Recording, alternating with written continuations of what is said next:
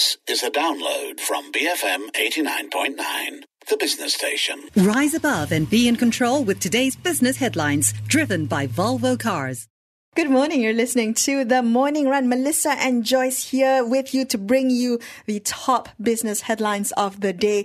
Chuang is getting ready to speak to the Finance Minister, Lim Guan Eng, who's going to be on the breakfast grill in less than 15 minutes. This is going to be an exciting one. We've never had the Finance Minister on the breakfast grill before, have we? Yes, very. And lots to talk to him about because the budget 2019 was just announced over a week ago. So many things has come out from that. I guess some of the things Chuang will be talking to him about definitely will be on the budget, as well as looking at our high debts and new taxes and business and growth. That's right. And I'm also curious to know about the red files. Maybe we can ask him about that. I've just realized, so we've never had the finance minister before because the finance minister has always been the prime minister.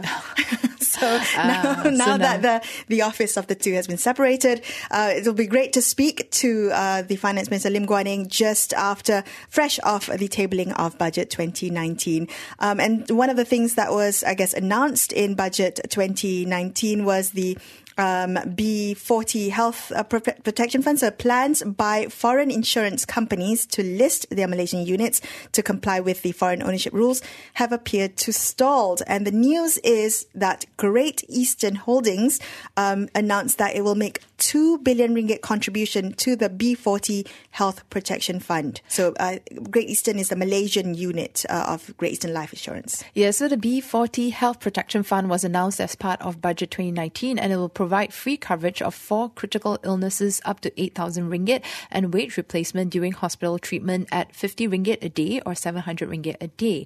And looking at this foreign ownership ruling, remember, Mel, in 2009, Bank Negara actually had ruled to limit foreign ownership of local insurers to 70%. Was it 2009? Yeah, it was My that long that was ago. a long time ago. Yeah, but only last year they announced that they're going to begin enforcing the rule. Got it. And there was this hard deadline, right? It was June this year. Yep, that's right. And after that, I think there was no news following that. And we had spoken about that. We had this discussion constantly. On wondering what happened, right? And now it looks like, according to a source in this Starbiz, I think various reasons may contribute to foreign insurers deciding not to pare down their stake via listing, and these include difficulty coming to an acceptable valuation, as well as reluctance on the part of the foreign insurers to reduce their stakes. Yeah, so I guess listing was one of the many options. But I remember, I think it was back in April, The Edge had reported that foreign insurers had submitted a proposal to Bank Negara saying, look, maybe what they could do is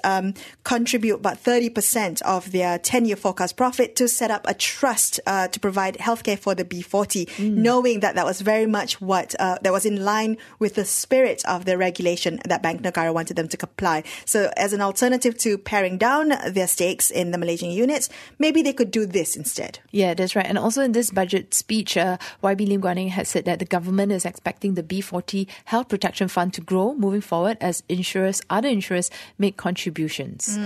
Yeah, okay. So I think this is quite interesting, right? So the government says that the B40 Health Protection Fund is expected to grow. Maybe this is the first step, right? So Great Eastern taking the first step, maybe we might see other foreign insurers come into play first.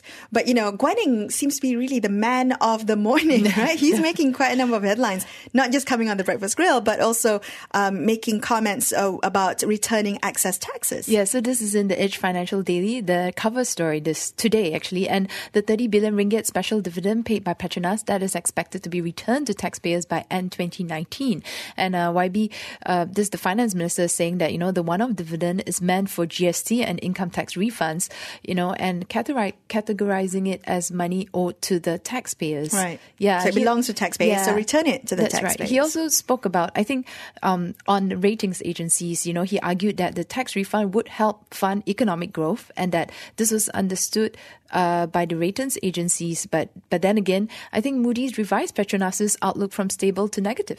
Yeah, so of course, when that news broke, I think there were several critics, the former Prime Minister and former Finance Minister included, pointing to the fact that the ratings revision was evidence of the government's inability to manage Malaysia's finances.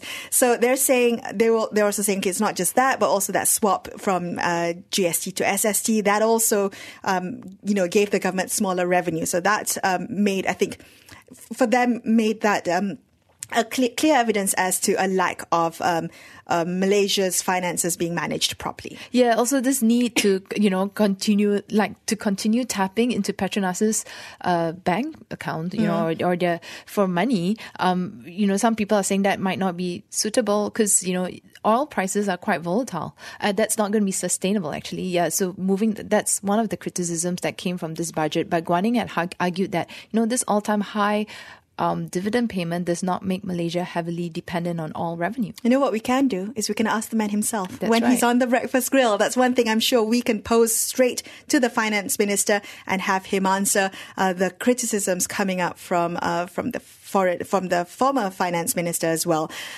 You too can send your questions in. If you have a question or a comment that you'd like the finance minister to address, send them our way. 018-789-8899 is the number to WhatsApp those questions into, or tweet us at BFM Radio, and we will try our very best to get them to the finance minister Lim Guan Eng in the time that we have allocated. But in the meantime, you don't want to move from your car, or keep listening to us on the BFM app, which you can download on the BFM from the Apple App Store or Google Play. But let's take a quick look at the cover of the Edge Financial Weekly. So at the Edge Weekly this Saturday, their cover story is on the many blunders at Bank Pembangunan. And remember, Mel, for Budget 2019, there was also an announcement that Bank Pembangunan Malaysia has been in the limelight because it's been given the mandate for 3 initiatives.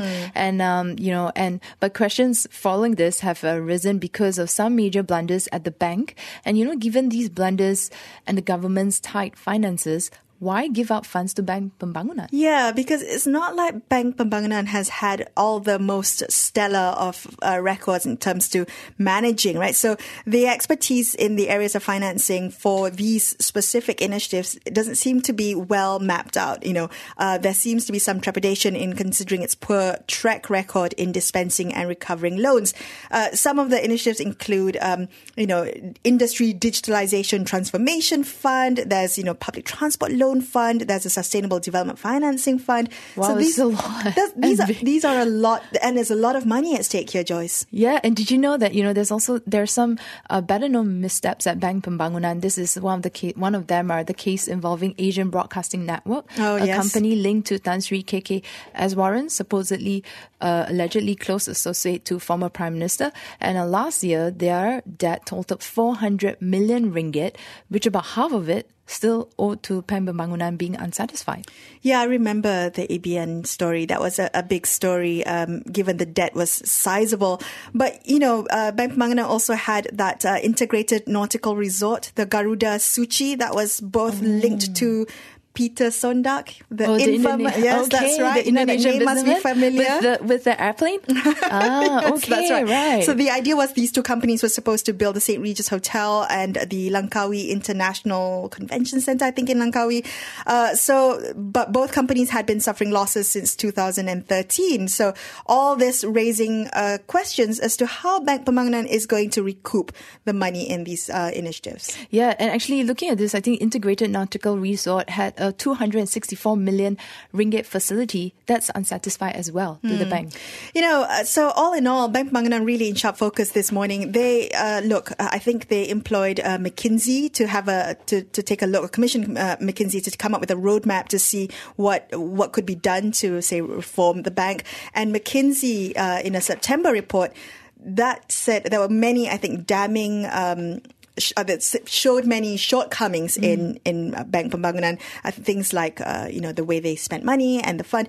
There was also issues of deliverables not not specified. So multiple things being highlighted. Also, the directors, I think that remuneration that was up almost 30% to 4.4 million ringgit, and also their impaired loans is at 12.5%. This is very disturbing indeed. But if you want to read more on that, that's on this week's issue of The Edge Weekly. We have now the 8 o'clock news headlines coming up next with Sabrina Magdalene, but stay tuned. On the other side is the Breakfast Grill with the Finance Minister Lim Guan Eng. Stay tuned. BFM 89.9.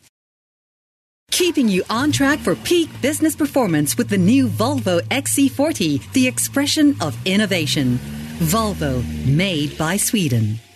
Thank you for listening to this podcast. To find more great interviews, go to bfm.my or find us on iTunes. BFM 89.9, the business station.